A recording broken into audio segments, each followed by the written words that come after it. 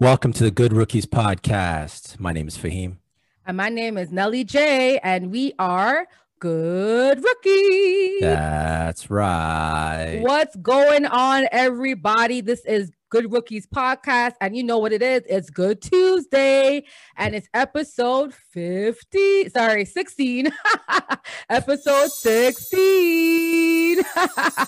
So, guys, we're so excited, y'all. We have an amazing guest. Yo, this man has all the class and the jokes, so he will make you laugh this episode for show. Fahim, please introduce who we got.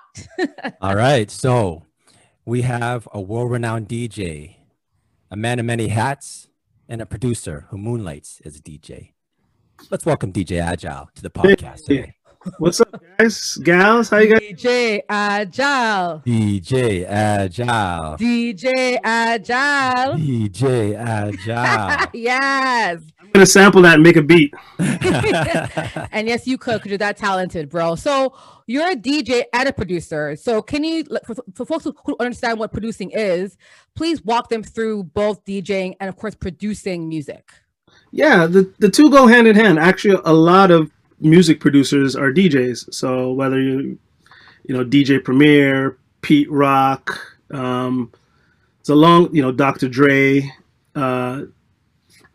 Rick Rubin. There's a long list of producers that either start as DJs or producers that they start as producers and then they learn how to DJ. It's like a yin and yang, right? You want to be able to make, if that's the music that you're into, you're interested in how people move to music and human movement. There's no other better job to study human movement than either kinesiology or being a DJ. It's one or the other. Because literally we're playing joints and people are moving. And if they're not moving, you're not a good DJ. You're not going to have that job for long, right? So sometimes it's like, as a producer, you want to go out and study. It's like, okay, so why are these songs? What is it about these beats that make people dance? What are they reacting to? What emotion are they exhibiting when you play said songs? Is it angry? Is it like Shook Ones? You drop Shook Ones and everybody mean mugging. Even the hottest girl with the slickest purse, cleanest outfit, you drop Shook Ones, she's mean mugging because the emotion is intense. It's like, I'm gonna do these reps right now. It's workout music, even though I'm at the club. You know what I mean? And so as a producer, learning how to DJ does two things, right? It teaches you about rhythm and syncopation, and then it teaches you how people react to the music. So I'm a producer first and kind of fell into DJing the same way I fell into producing. I just kind of fell in love with it in high school. And yeah, it's great. I always tell people, I'm like, producing, that's my day job. DJing, that's my night job. So I have two jobs. Mm-hmm. I'm honorary Jamaican. Honorary Jamaican, dead ding. That's dope though, because there's certain songs, like if they played at Good Life, the Scarborough will come out, and I'm downtown. So yeah, I hear you on that still. Real talk. Yeah, I mean, music is like the way our brains store music. It's like timestamps, right? You remember certain places, who you were with, what you were doing, where you were at, what city you were in, what party you were at when certain songs hit. So they'll forever walk with you. They'll always be with you as that song at that time. Like, so for instance, you remember Ja Rule and J Lo, I'm Real? Of course. Of course. So that summer when that song was kicking dust, my brother, my sister, and I, with our significant others, went to go visit my dad in Columbus, Ohio. That's how my brain marks that song. Wow. That's all I remember about that song. Right. Is that. Yeah. And it's funny you mentioned that. Go ahead. I have an experience of one time I was in Jersey going over the bridge to Philadelphia. Mm-hmm. And I just remember that Jay-Z, Beanie Siegel, and Scarface, Guess Who's Bizak? Woo! How could you forget? That came on the radio there, and there was traffic on the radio. So we're just stuck there. And that's a track that whenever I hear that track, it takes me back to being on that bridge looking over. It's like, wow. Yeah, it's the same. Like that whole trip, we must have heard that song maybe like 80 times over like 5 days, just because, it was like kicking butt. and it was just on no matter what station you were changing. Like, we drive through Detroit on the way to Columbus, and like every station in Detroit's playing that, and then you get out of that, you lose the Detroit signal, and you're moving to the next city. And when you finally get radio stations, because like we were playing CDs in the car, but after you get bored of CDs, you try to see what's a CD. I'm joking. This is before you can walk with like 4 million songs on that. I know, right? Imagine back in the day, the stuff we had to do to keep songs and keep records, like. But I would say now, though, records are making a comeback, because I have a lot of friends now that are collecting records. Like, they're actually record collecting. And it's actually a big push towards purchasing records nowadays. So the history will repeat itself for real. Yeah, for sure. I mean, one of the good things too is, if the hard drives ever went down on the planet, if any of that ever happened, I could still play all my music. I'm not like. Right. You know what I mean? That's true. So that means that we'll all go to your house if anything ever happens to, it's 2020. I mean, shoot, like, Butler's dating, I think, what's her name? Selena. Like, listen, this year, everything's happening this year. So let's see what will happen with music and the power outages. Who knows? Yeah, he is dating Selena Gomez. It came out today, Fahim. Who? Buckets. Jimmy Butler. Jimmy Butler and Selena Gomez? Yeah. Isn't there a huge, I know that there's age differences, but I mean, they're both young things. They're both young things. Really? They're in their 20s. Yeah, they're in their 20s. Agile's just sitting there sipping his water. Man, listen. They're both young things, man. But yeah, that came out today, allegedly, that that's his new bae. All right. Well, congratulations. All the best. So it's 2020, y'all. We'll see what happens. But if power goes out, y'all, we're all going to DJ Agile's house to play some music. All right. So let's go to, actually, let's focus on a quick topic. Actually, a few of them. We got a few on deck. Just go in and out of them. Sarah Fuller. She's the first, and actually I shouldn't say the first female kicker, because I came to find out, I heard she's a third. She's the first one to play at a Pac-5 school. Is that how it goes, Nelly? Yeah, so essentially like the top, so Power 5 college, okay, yeah, right. Power 5 college football game. So that's the top highest league, right, level of college football. But she's the third woman to compete in the FBS. So okay, and she was a kicker. Yeah. So let's just kind of so the first lady was Katie Nida for New Mexico, and then was April Goss of Kent State. They kicked before her, but those teams were of course in a different like level, whereas she's the first one to kick in at actually the highest level ever in college football. So that's really big. So okay, so just give some context. The highest level, but the team Vanderbilt, they're 0-8, apparently the worst team in the league. That's just, and they lost that game she kicked in, I think 0-40. But keep in mind, because of COVID, that's why they had like a lot of players are out this year because of COVID. Okay. Yeah. So I want to ask you, Nelly J. So how do you feel? How does this make you feel seeing Sarah Fuller, the female kicker, doing this? I think it's fantastic. I've always said in football, if women are ever going to play in a football game for any reason, it will have to be as a kicker, right? When it comes to football, these guys are obviously benching how much weight. They're massive men, right? So for girls to play with boys in football is a bit different, maybe up until a certain age group. But after that, like comes to muscle strength and weight, it's just anatomy, right? So I think it's cool. Like she's going to travel with them on their next game this week. And, even though the team isn't doing that well because of injuries and COVID related issues, I think it's really cool to see women kind of crossing that barrier.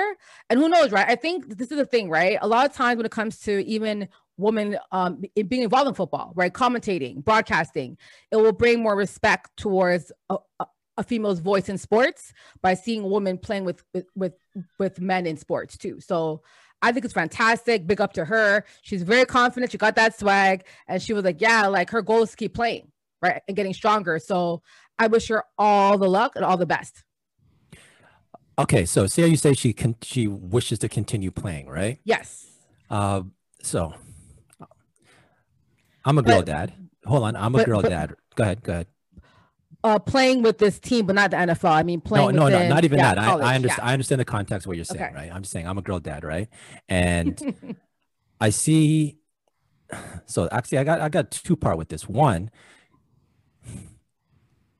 being a female and playing football, it's good to see this happening, from an optic standpoint, but it's not like she earned her right on the team. Let's be real. Like, it's not like she's kicking farther than the men, right? She was there, and even if she decides she wants to go further with this, the furthest she can go is the lingerie league, which is a football league for women. Yes. So being a woman, and they do well. They make enough money. That one girl got a $2 million contract, so they're making more money than some of the players in the WNBA. They are. Yeah, it's just I just wonder if there's like is the play to get women like for football. I understand women watch football, but is it the play for them to also be a women's sport? No. So remember, she's there for a soccer scholarship. So she's a soccer athlete, right? That's her sport, and she plans on playing soccer professionally. That's her goal, right. But she has the legs to kick the football, right? That's why she's the kicker for the team. But her goal is to play soccer professionally and not just football. That's her end game is soccer. But imagine the coach is saying that my team's injured, my kickers are not available to kick. Like, he had to pick someone that can step up, and she said yes. Some people could have said no, you know what I'm saying? But she was like, you know what, I'll do it, no problem. So you have a soccer player playing football in a Power 5 like game. That's huge.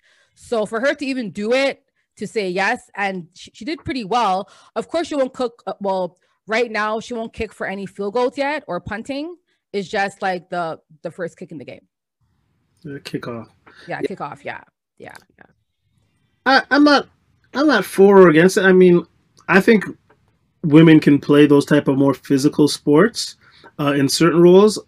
I'm waiting for a woman to become a quarterback of a team. I think, the right type of woman would be suited. First of all, women are highly intelligent, obviously, great multitaskers, and able to think on the fly. And that's the job of a quarterback, right? So when I think of someone like, Lucy Lawless, is that her name? The actress? She's like a more athletic, bigger set girl, or like even someone like, rest in peace, China from wrestling. Right. Yeah. If they were quarterbacks, it wouldn't shock me in the least that they could do the job. They have the physical prowess to handle the abuse of the game, and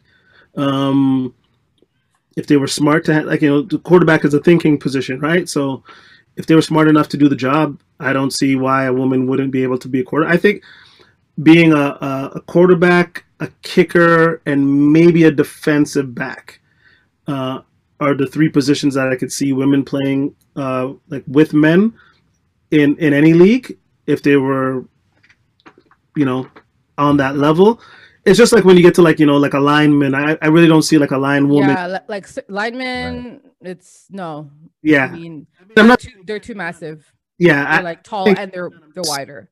Yeah, it just becomes less likely, right? Yeah. Linebacker. Listen, like I truly believe never say never. And I think, remember, there's only been 3 women who've played in college football ever. And she's the first one playing in a Power 5 game ever. We're in the cusp of like history here. You know what I mean? So it's still a historic moment. It's still amazing to see her doing it.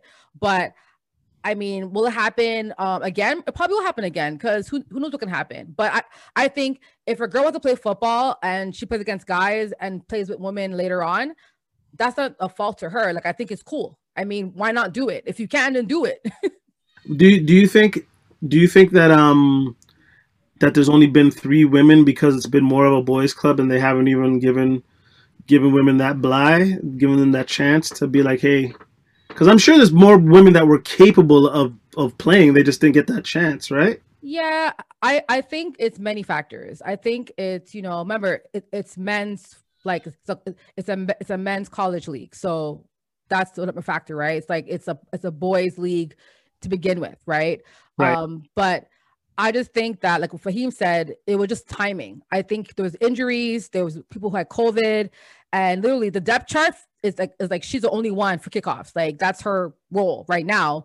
And the coach said that like literally he wants her on the team, and he's like, I will play who's best for that day. He's like, if it's Sarah, she'll start. If it's not, she won't start. But he's like, I'm not going to start her because of her gender or not her gender. If she says she wants to go and play and in practice, she's practicing, she's playing against these men in my team and she's showing potential, I will start her. So I think that's fair when it comes to equality, right? If she's can take the hits and doing a good job in practice, why not put her in a game? Like, why not? It's still her choice. You know what I mean? Plus, remember, she's 21. Right. I do have a question, a housekeeping question. You know, like the coaches usually talk in the dressing room or the change rooms before the game, obviously she's not changing in there with them, but like how does she participate in that part of the game? And if women were to be a part of the game, like how would they participate? Like that's been such a part of the game, right? Like the dressing room or change room. Yeah. I mean, it just depends, right? Like I'm not sure the aesthetics of how it works, but they probably will have their, I mean, typically they're not part, they have their clothes on. If not, they have maybe their shirts off, but they're not naked. You know what I mean? Skype. So, pardon me, Fame? I say Skype. Skype her. Zoom thing. No, like who knows? But I'm sure, I mean, at the end of the day, they'll probably figure it out. Yeah. It's one player. I remember it's the first one ever. So they're probably going to try different things to see how it works. But I mean, it's still historic. It's still incredible. And she enjoys it. Like she loves it. And again, this girl plays soccer on the team. So she's obviously very talented. No, you know what I'm saying? Fair. She's athletic. She has the skills there and she wants to play. So I think for her, I mean, why not make history? Like the team's crap anyway. So why not play? Like, why not? Right. That's fair.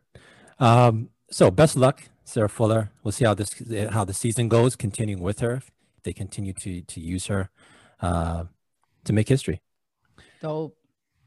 So Agile, DJ Agile, did you see the League of Legends review? I only watched the Tyson and the Roy Jones Jr. fight. Mm-hmm. So I caught it. I was working, and then I was like, "Oh shoot, the fight's on!" So I caught it in the second round. So I watched it from the second round to the end. Okay. Tyson clearly beat him. That was such a BS. Oh, it's a draw. I'm like, no, not everybody's going home with a ribbon tonight. Like he lost. Like Roy Jones lost. That's okay.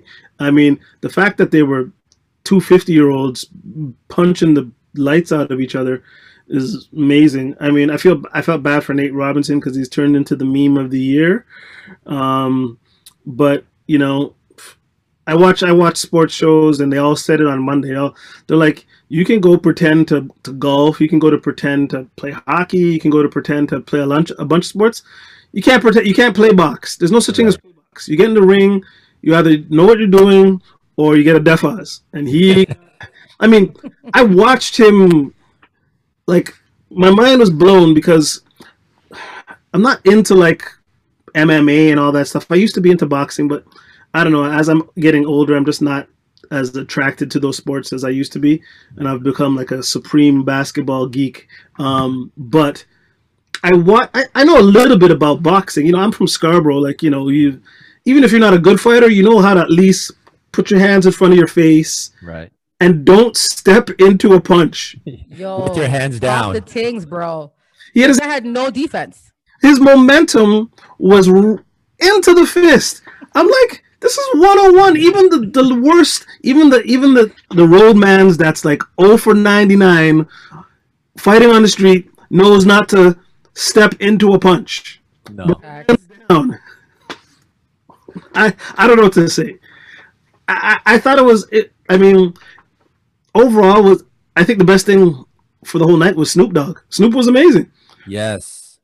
A lot of people are saying that he should get into commentating NBA games. Bro, he was look, I was surprised at how knowledgeable he was. Mm-hmm. Like, and I shouldn't be because he's such a sports guy, but he really he had technical prowess that I didn't, think that he would have.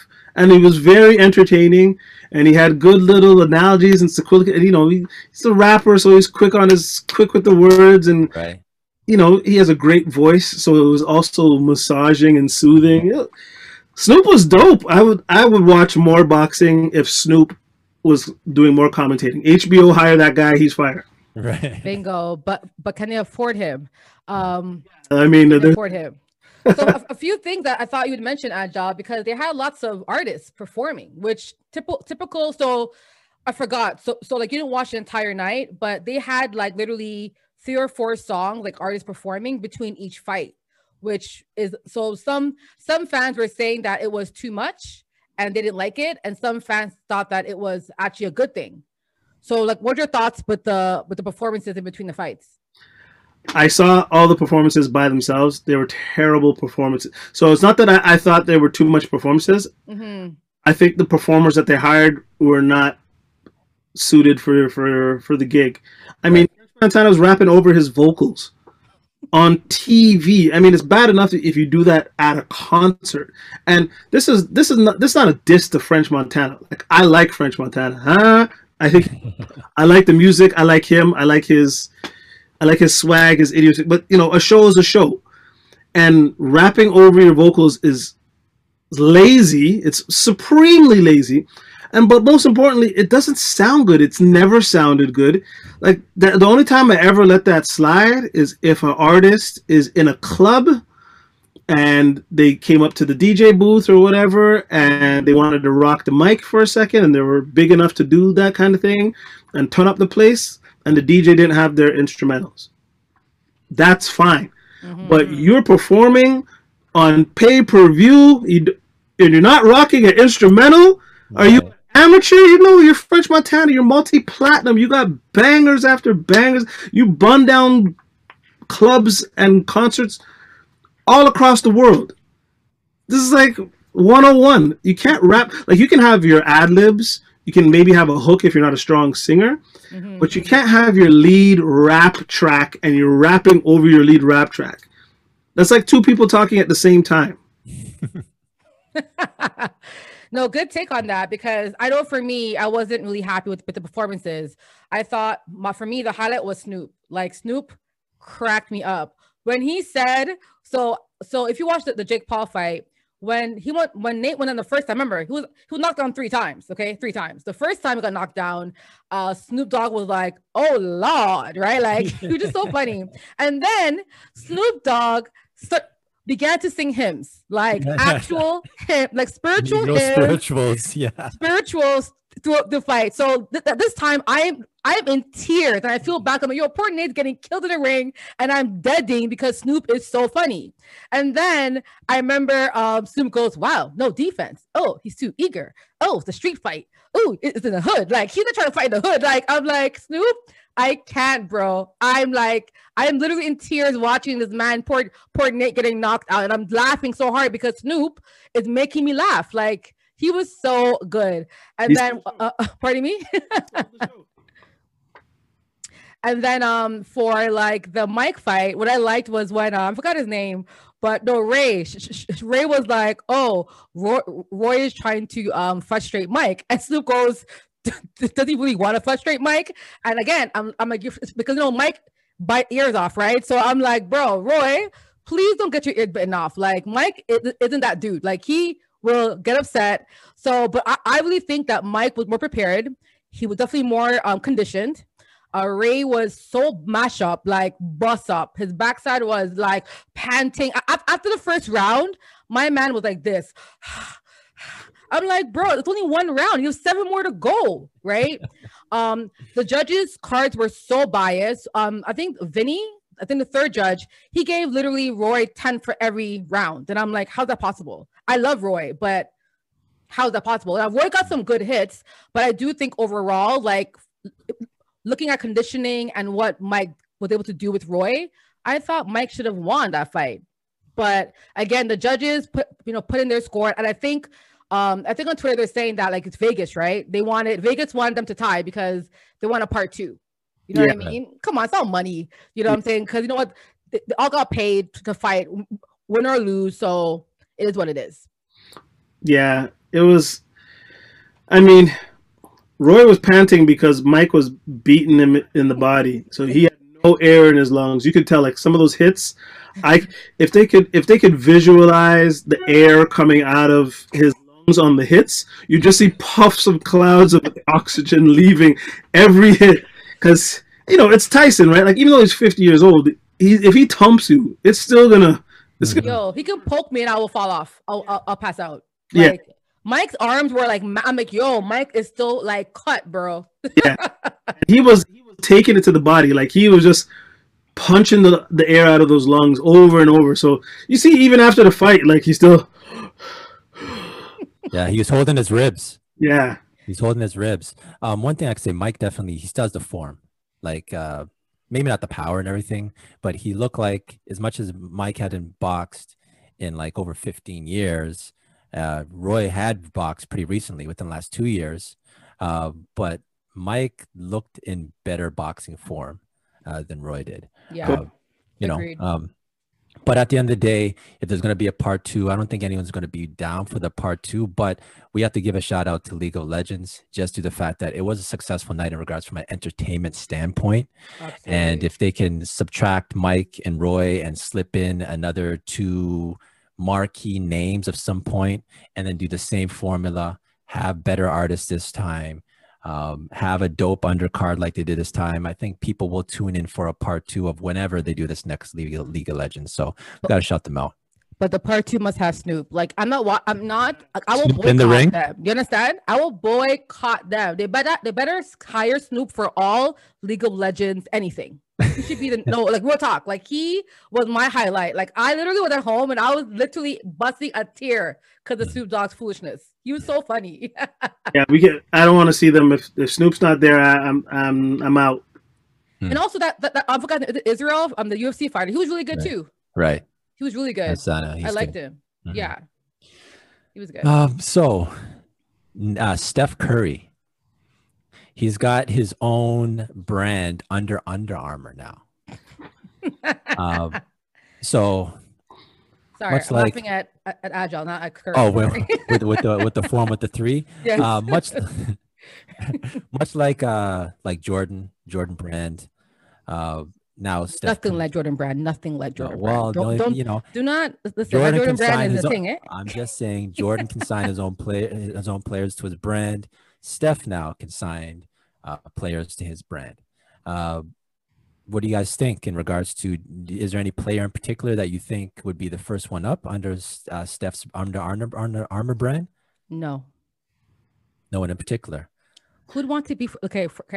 Who'd want to be on under Steph Curry's brand right now? If I'm a rookie player, and I have Puma, I have Jordan, and I have Adidas, even like Reebok, I will go to that before Under Armour. Like as a player, like in terms of marketing and sales, like Under Armour hired Curry because they needed him. Like they dropped so much this year when it comes to sales and the market share that they needed someone like Steph Curry to help them. So I would be shocked if Under Armour was like, Steph, I'll give you our kidney. Like just take what you want because we need you to save our company, our jobs. We'll talk. Look, COVID has been 2020 has been crazy because of COVID, and we've all been staying home, and I've never worn so much track pants in my life. And I stay in track pants, and I've exceeded my track pants expectations like 20-fold. And I still wouldn't wear a pair of Under Armour track pants. Real talk. I mean, not me coming off my cash. Like, if I was coming off my ducats, nah. There's other brands I'd rather buy, the swoosh, the stripes, some Pumas, something. And I just don't think they've pivoted great to, like, the whole leisure wear. Like, I'll admit, my cousin got me a pair of Under Armour flip-flops a couple years ago, and them things is very comfortable. Okay. Wow. I was like, these flip-flops feel like I'm in like some sort of like futuristic gel type of. They're proper. Yeah. I mean, besides flip-flops, the brand isn't swaggy. Like you don't see the kids, like you don't ever see somebody like. You go into like a variety store, you go into like a grocery store, you're doing groceries, and someone's wearing like an ill tracksuit, and you look to, you're not trying to look too hard, but you're trying to peep over to be like, what are they rocking? It never says Under Armour. Never, never, never, never. And I don't know how Steph's gonna. What can Steph? He shoots threes. How is he gonna fix that? Yo, like honestly, I agree with you. Again, congrats to Steph. I'm not knocking what he's doing. I think it's great because remember, Check. he's trying to help him. You know, I think he's trying to help him, help with kids playing and like with sports. So the foundation behind his brand, love it what he's doing. However, I don't think it's the best fit for Steph. However, Under Armour, they dropped so much in sales and market share this year that they must have begged him to be on because they needed some type of cool guy, an NBA superstar to try to shift and get some money. But the problem that I had with them was that they were trying to bid against Jordan brand. I'm like, first of all, Under Armour, you're not even top 5 brand in the world or North America or even in the States. So how are you going to try to in 5 years compete with Jordan? That's very ambitious. I like it, but it's just not going to happen anytime soon. There's too many other brands coming up that Under Armour can't even compete with yet. So Jordan is over here, Under Armour, you're still over there. Okay. Yeah. I mean, I'm not mad at him. Get the bag. Like, yeah, get the money. Give me a deal. I mean, and the bag was proper. I wouldn't say no. I mean, but I would need to have some creative control, to be honest, because, you know, it's right now it's all about leisure wear, and their leisure wear it's for hockey moms. It's terrible. So here's $1 million question. Does Seth Curry rock his brother's kicks and be a Curry ambassador for Under Armour? If Steph is cutting a check, he does. You know, in the real world, I mean, I can see Steph sending these shoes to his friends. You know how they do like marketing. I remember LeBron sent shoes to like Martin Lawrence. So I could see Steph sending shoes to like, you know, maybe Clay a pair, send a pair to like Braun, you know, because remember he's doing golf and basketball as well, right? So I could see him doing that. So Steph won't have to pay for a pair of shoes because he'll get it for free. But I mean, I really hope like they find a way because what I'm seeing right now, I'm not buying it right now. Like what I'm seeing is not something that appealed to me, but I have a question for y'all. So I actually did some searching on the top 5 footwear right now. So this company called Piper Sandler. So they do like surveys for teens. And you know, teens are the number one, I would say, spenders right now in America. So they did a survey on the top brands, right? So Under Armour, just so you know, they were number 9 in the spring. Now they've dropped to 11th place for footwear. Okay. So that's why, you know, I was saying, you know, they need Steph Curry to at least come back up to 9 because right now they're at 11 right now. So I want you guys to guess the top 3 footwear brands amongst teens right now in North America. And again, this is probably the top footwear brands. And these numbers came out in October 2020. So I'll go Nike, Adidas. I want to say Puma, but I know Puma's not the one, so I'm not going to slip in 3. Nike, Adidas, Skechers. Okay. Look at Agile's face. Skechers. How about you, Agile?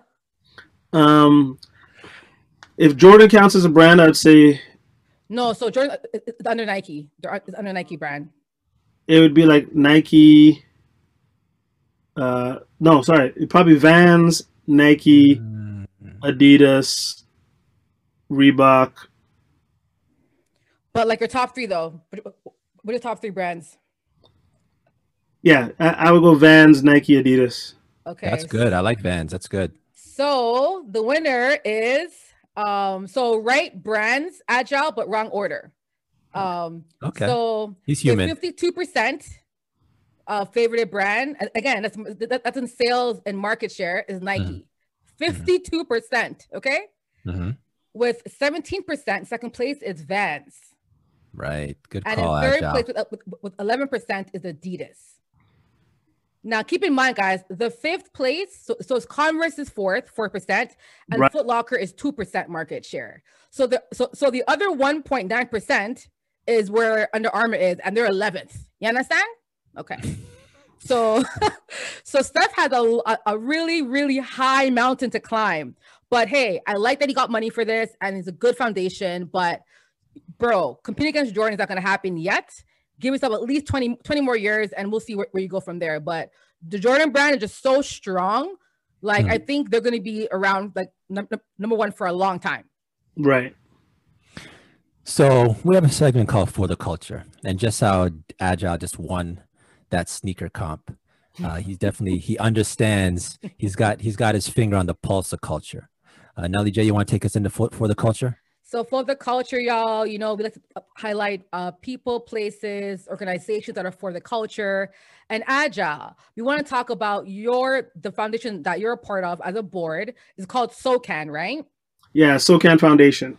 So kind of walk the viewers and listeners as to what SOCAN is and how they can obviously support you guys. So SOCAN is it's an acronym for the Society of Composers and Authors of Canada.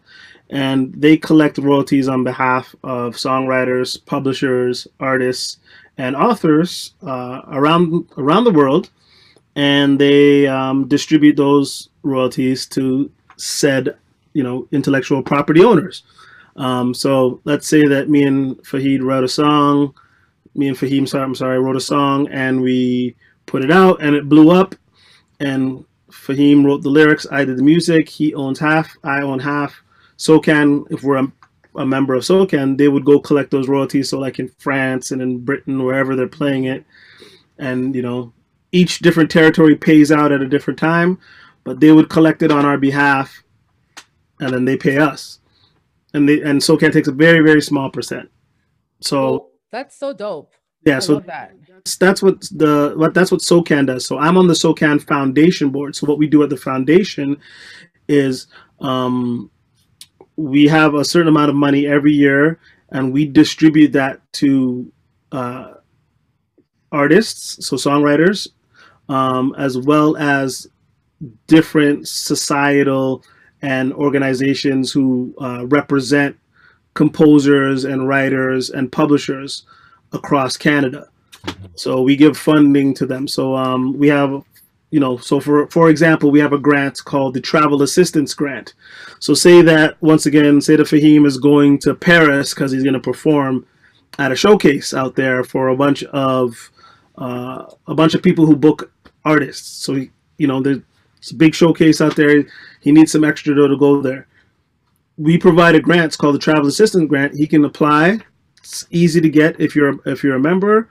It's quick. You go, you do your showcase, you come back, we cut the check. It's a wrap.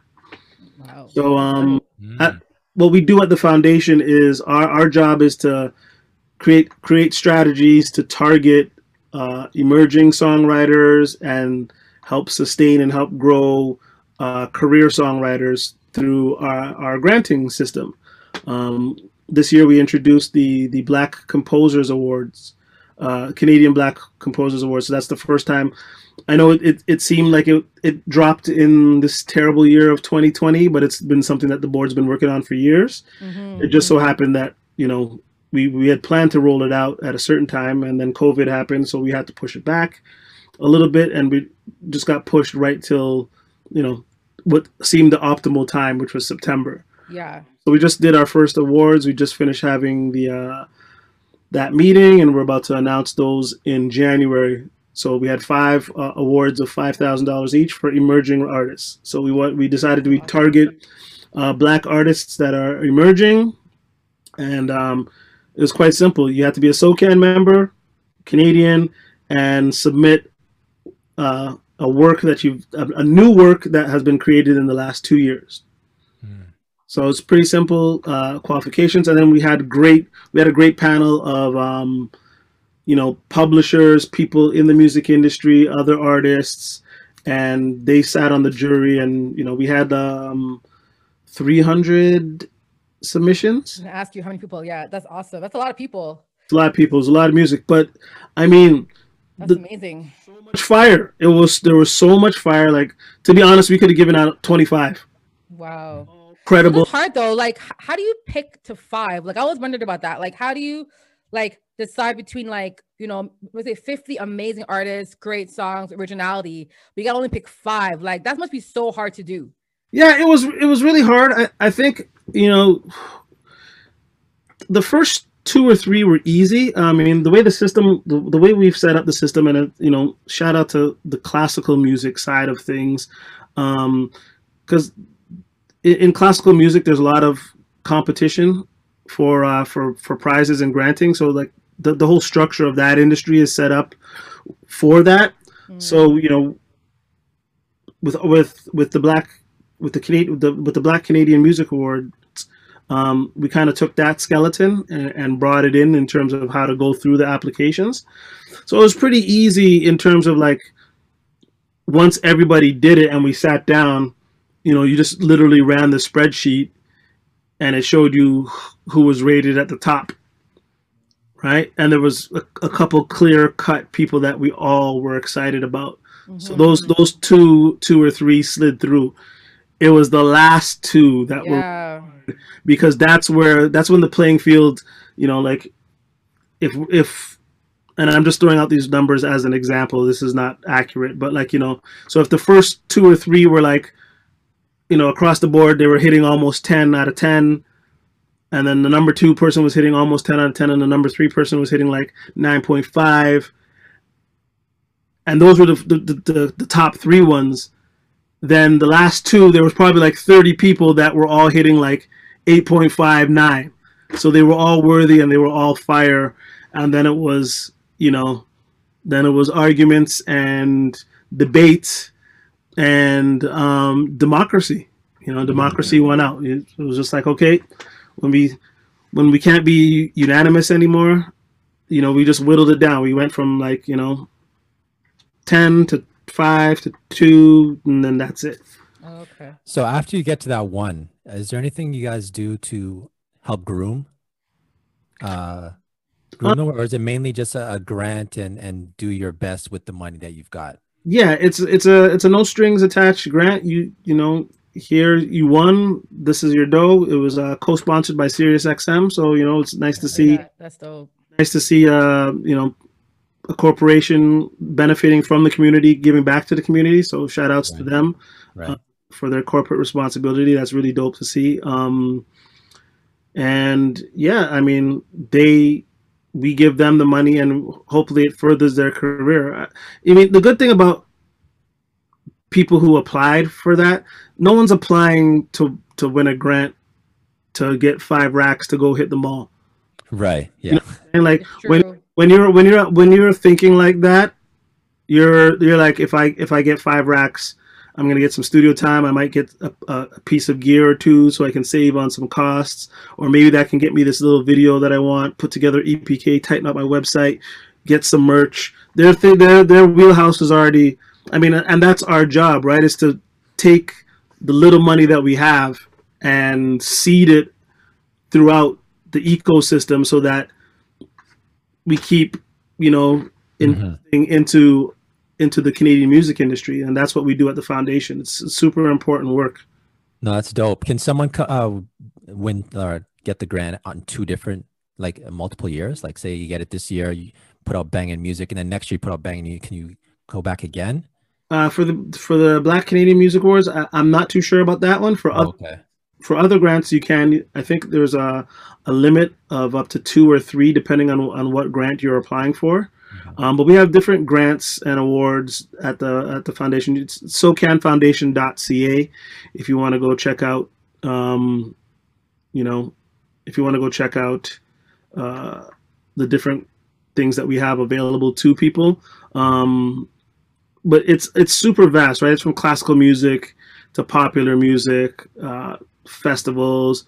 I mean, things like the Canadian Songwriters Hall of Fame. They're one of, you know, we give them what's called operational funding. You know, it's important work that we do, right? I was gonna ask you about that because I feel like you were there when the Juno Awards, when a lot of the Black artists boycotted it, right?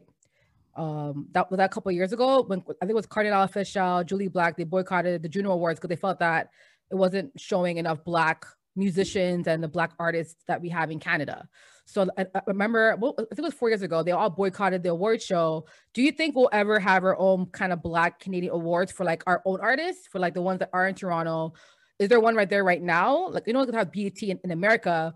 We're going to BET kind of like that stuff in Canada, do you think? We did have one in the early 2000s. It was called UMAC. It was short for the Urban Music Academy of Canada.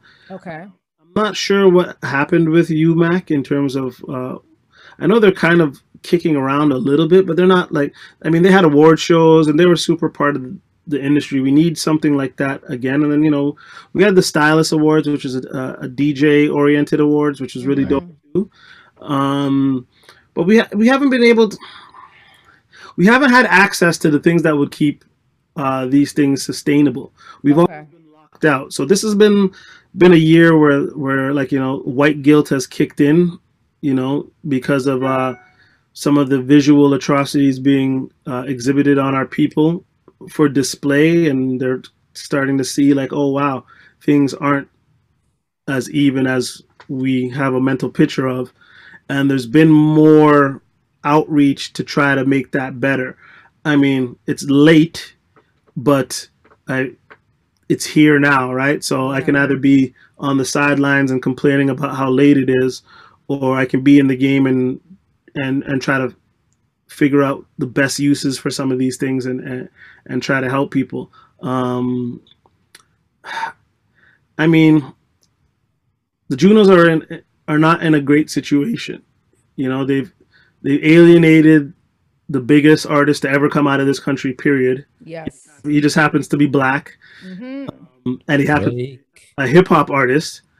So they alienated him and, you know, did the highest disrespectful thing I've ever seen in an award show. And it was just more indicative of the culture, right? Like, when I say the culture, I mean the Canadian music culture. They're so behind, and they're so...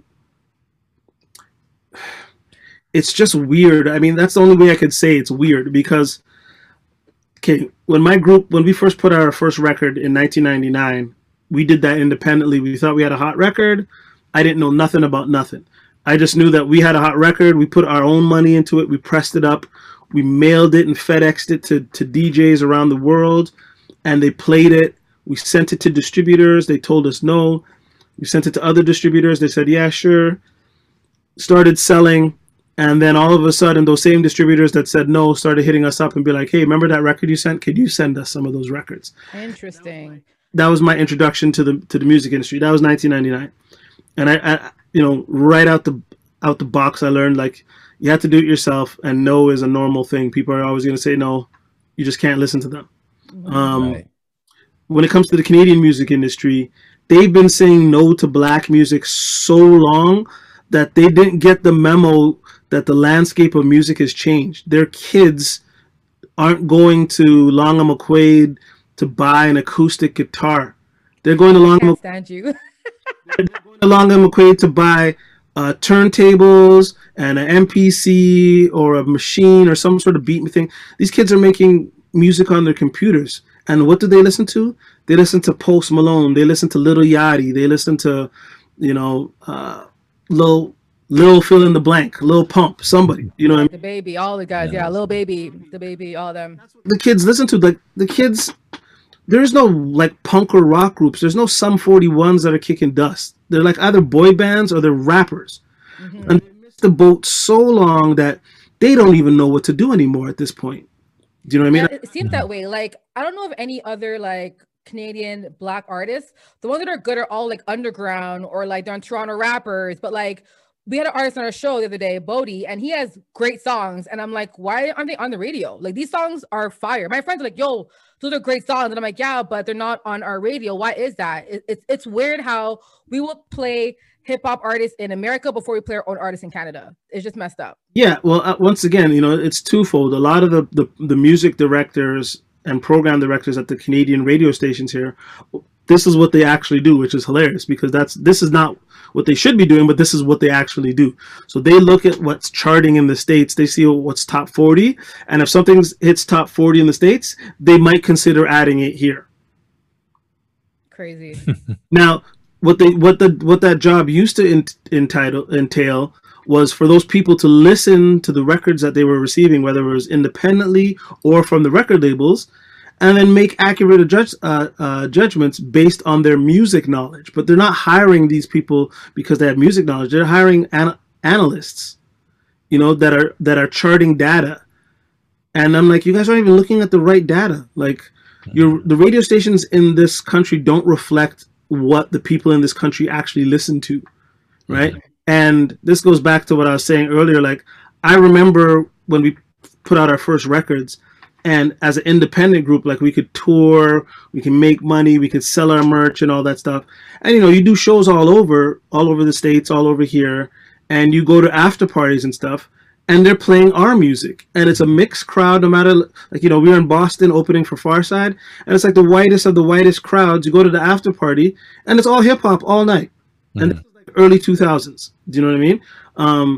And I used to come back, and I used to always think that, you know, they would be like, oh, well, you know, your stuff's not being played because it's not really selling. And I'm just like, that doesn't really compute, because I'm in the clubs. I'm a DJ. I'm like, I'm not playing for all black people all the time. I'm spinning for every nation under the sun, and they're singing all the words to the songs that I like, the hip hop and R&B stuff that I like, the house music that I like.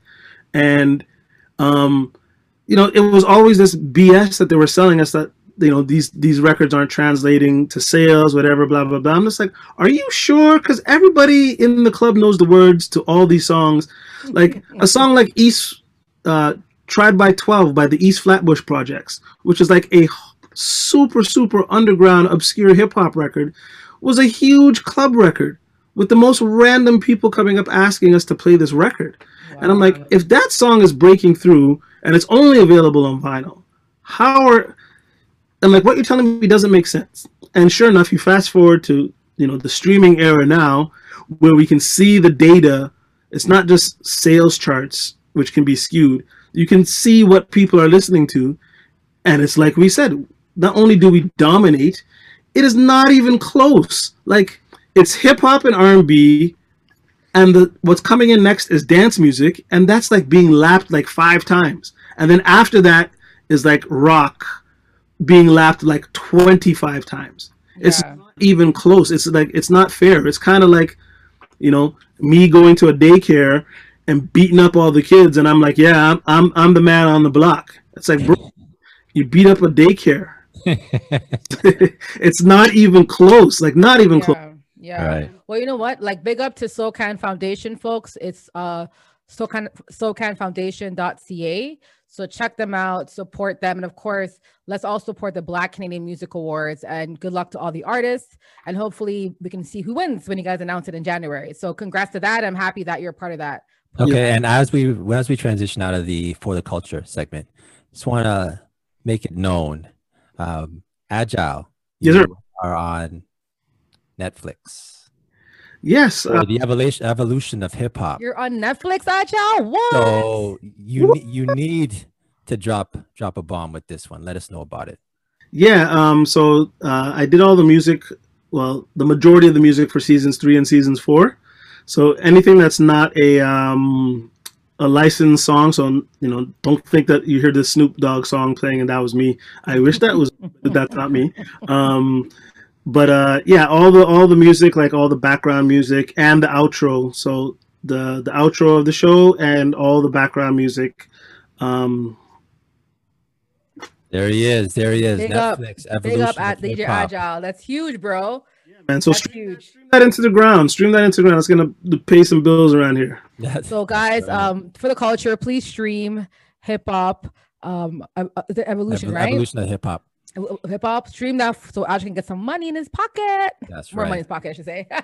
All right, and that concludes the For the Culture segment. Also, so actually, I want to mention this: the Raptors. So there's the in-house DJ that they have, DJ Four Corners. Kirk, what's up? That's definitely well known for rocking the house, keeping people entertained. Yeah. While the game is going on, in between, keeping the vibe right. Too. When he's not available, we got DJ Agile who steps in on the 1s and 2s. Yeah, I'm like the replacement killer. Kirk is ever if Kirk's ever sick, or a couple times there was questions about his flight coming back because of weather or things like that. He might have been late or whatever. I've been on standby. So I like usually within a regular season I'll do at least like 2 or 3 games. Mm-hmm. So it's a great honor to fill in for Kirk and be a part of the Raptors. Obviously I'm a fan and I'm a basketball nut. So it combines my love of sports and music together, and it's great. It's DJing a basketball game is not like DJing a party, right? Like, I'll ask you, like walk us through how is the difference of DJing a Raptors game versus a party. Well, you have like the controller of everything. So that's a department within the Raptors called game operations. So they, that's like where Mark Strong and Kat and Kirk from Four Corners and everybody and their mom that's part of the operation of the game. That's not like security or ushers or whatever. This is like the entertainment part, right? So you have game ops in one ear, and then I have my turntables and stuff in the other ear. So they're letting me know like, oh, there's a timeout coming. We're throwing to this BMO thing, and the song is blah blah blah. So I have that song. So you get all this stuff in advance. So it's very like, it's a well-oiled machine. It's all scripted and stuff. So where the DJing part comes in is when those things are done, when we're done our commitments, right? Before they start throwing the ball back in, and you hear us mixing a song in, that's us doing us. That first song, that's part of the, whatever was planned for that segment, and then we can kind of add our own flavor to it. Nice. All right. So, well, since as you said, you're a ball nut, so let's get into some That's Absurd. That's absurd. Fahim, bro, what was absurd this week, bro? What was absurd? So I have to say, this absurd topic that we have is, I wouldn't say it's Hall of Fame, but it's worth mentioning. It's R.J. Barrett. He was actually snubbed from the NBA All-Rookie team. Absurd. Confusion. He didn't make first team or second team for the rookies. So that's definitely something I have to say that's pretty absurd. RJ himself, he obviously was not happy about this. He says, quote, it bothered me a lot, but it's motivation, unquote. So he's going to take this as a motivation going into next season as being snubbed as a first or second team. Let me just quickly go over that. It's Ja Morant, Kendrick Nunn, Brendan Clark, Zion Williamson, and Eric Paschal. That's the first team. Second team is Tyler Hero, Terrence Davis, Kobe White, PJ Washington, and Rui Hachimura. So those were the guys that made it before him. Agile, what do you say? No first, second team for RJ. Real quick, what do you got to say? How absurd? Not absurd? What do you say? Look, I'm an RJ fan. His dad played in Scarborough. Right. Yep. About the Rowan Barrett. Yeah. So, of course, I'm a fan. But look, his numbers look good, but his shooting percentage is terrible. His percentages are terrible. Of course, you didn't make the teams. Your percentages are terrible, bro. You're shooting bricks from the free throw line. Look, I think he's going to be a good player in this league. I think he has the potential to be a star player. He has all the gifts. But you got to be efficient. This is the NBA. This is the NBA in 2020. You got to be efficient. I'm sorry. Like, I play fantasy, so I know those numbers. I'm fantasy too. He would not be. I'm in a 10-team, 13 cat league. Mm-hmm. He wouldn't be my 13th player because he would tank my free throw percentages and he would tank my field goal percentages, just on that alone. And if I'm not punting those, bro, you can't be every bro. 10 Scarborough right here. No Scarborough. 10 players you named have had better rookie years than he did. And you know what? I really can't argue that. Like, I mean, I can. I will argue it. How about please that? Do, because please this is my thing, right? Good points about fantasy, but let's be real. RJ's numbers was way better than Terrence Davis. No way, not efficient. It was. Look up the numbers. It was better numbers in terms of points, average points scored in the game. He plays for the Knicks. Pardon me? He plays for the Knicks. Me and Fahim would get. I get that, but at the end of the day, though, if it's just stats, RJ had better stats. And again, he's playing for a bad team, so the chemistry that Terrence had on Raptors. Remember, he's playing with a championship team, so I feel like I think RJ being the Canadian player, not really having the connection that maybe other American players have. I don't know. Like, to me, it's kind of like a hating kind of thing. Like, I feel like he should have at least gotten second team, personally. Right. There's no way. First team, yes, that team is good. I have no problem with that first team. The second team, and again, I like Terrence Davis, not anymore. What happened with with his girlfriend, whatever. But alleged stuff. But he got charged. But end of the day, for me, it's like I love Terrence playing for the Raptors. But if I'm going to pick between RJ and Terrence for that team, I'm picking RJ Barrett over Terrence. I am. I may go RJ. Just due to the fact that RJ he has more commitment, like there's more on his shoulders, right? Terrence can come in and just slip in and do what he needs to do. He's coming off the bench, like playing what? RJ, he's doing the heavy lifting and he's actually carrying a franchise. Yeah, I get that, but I'm looking at the percent. I have them both open here. Yeah, Terrence Davis 42% from 3. But playing like what? But playing how many minutes though a game? 10 minutes, 2 minutes? What is he playing per game? He's probably playing about 15 minutes. What'd you say? 14 minutes. 14 minutes. That's right. Right. And what's RJ playing? Like twice as much, probably 30 minutes. It's probably. Look, no one's saying that RJ is not carrying a heavier load, right? But Terrence is 48% field goal percentage from the field, 42 from 3. He hit all his free throws for the season. Take that in. Right. But also though, keep in mind though, Agile, that it's also pressure and mental health, right? If I'm coming off the bench and I'm playing with Freddie and Kyle Lowry, I have less pressure on my shoulder to just kind of come off, be more loose and be more confident because I know I have Siakam here, I have Serge here, I have Mark. Like I'm on a better team. I have Nick Nurse coaching me. So I'm in a better environment. Whereas I think RJ is in a very hostile, weird situation in the Knicks. So to me, I get what you're saying when it comes to percentages, but you can't only look at paper. Paper isn't enough. Watching these both players, watching Terrence and RJ playing, we remember RJ was drafted at a high pick. He's a better athlete and player than Terrence. I'm not drafting Terrence over RJ in any draft, okay? No. For any reason. So he's the better player, yes, but I think that he still should have made a second team, at least second team. I say second team also. Yeah. So who are you booting off the second team? Terrence? Yeah, Terrence. No, I wouldn't move Terrence. You wouldn't? No. I'd move Terrence. You'd move him? Head hurts. Who'd you move? Arrow? Who'd you move? Tyler? No, maybe PJ Washington. PJ Washington from Charlotte.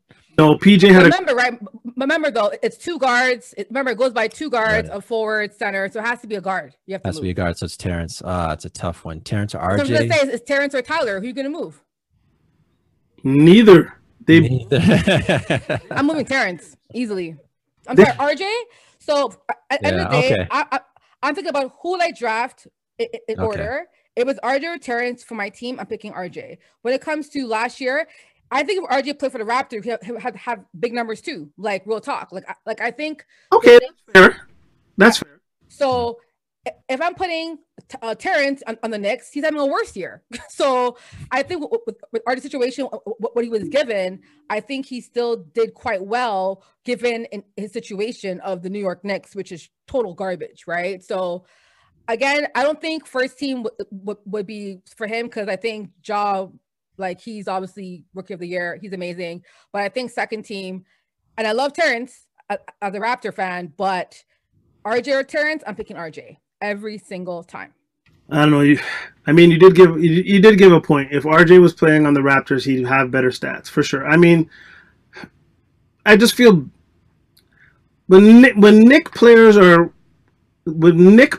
complain that they're not getting the respect, I'm just like, your team stinks. Like that doesn't come with that team. Like, I'm sorry, the Knicks have sucked for 20 years now. They have new leadership up top, and apparently things are going to be different. But I mean, if you're a Knick player, just deal with it for now, because Yeah. Yes, you're not going to be on an all rookie team because while your 14 point whatever points per game looks good, when you dig a little deeper, it's like, bro, you shot 67% from the free throw line. Yeah, that is low. Yeah. All right. Well, I guess this went from that's absurd to maybe it's not that absurd. No, for me, it's absurd, y'all. It's absurd. It's absurd. That's what I think. What was that, DJ Agile? I said I think RJ complaining he didn't make it is absurd. That's what I think. If you're a Knick, you're not making it until your team does some push-ups. Like, get your weight up. Get your weight up. All righty. Knicks fans, sorry.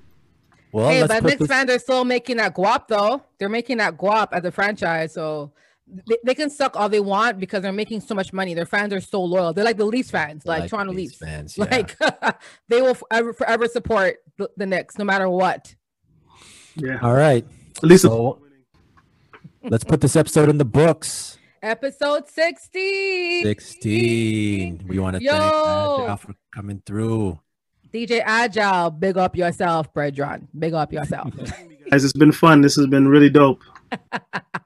Thank you. So before you head out, DJ Agile, we want to give you a chance to do a shout out. You can shout out your friends, your family, anybody. So the floor is yours. Yeah, shout out, all the friends and fam. You know who you are. And shout out Scrub number 1. You know who you are. Who's Scrub number 1? I want to know who that is. He knows who he is. He's listening. He knows. I'm being a Mako. Okay, cool. Oh my gosh. So my shout out actually is towards the quarterback for the Broncos. I forgot his name. Mercy. Let me put up his name quickly. But so the Broncos had a QB situation this week. So they had 3 quarterbacks, of course. All of them got COVID. Yeah. So they weren't able to start any quarterback. So they had a fella that was a wide receiver on the practice squad who played as a quarterback this past weekend. It was insane. So I want to shout you out, bro, because I can't imagine being a wide receiver and then playing in an NFL game as a quarterback. So his name is Kendall Hinton. Big up yourself, bro. Shout you out. You deserve respect because what you did to play a full football game in a professional level, being a wide receiver, kudos to you, bro. Is he black? Yeah, he's black. Yeah, his name's Kendall Hinton. I'm like, got Hinton. Yeah, Kendall Hinton. Got it. So I know my people. Yeah, so shout you out, bro. My shout out's easy. I want to shout out DJ Agile. It's been a pleasure. It's been a while since I've seen you, and it's great being able to build with you once again. Yeah, it's good seeing you, homie. Great having you on the podcast. And that's it. Let's throw it in the books. Episode number 16. 16, y'all. So please share, like, and share with a friend to share with a friend. Check out DJ Agile. His Insta will have it for y'all to check him out and of course, support his SoCan Foundation that he's a member of. Let's support our own guys, and congrats to whoever won the Black Music Awards this year. That's right. All right. So that's Good Rookies Podcast, episode 16. And we out. Peace.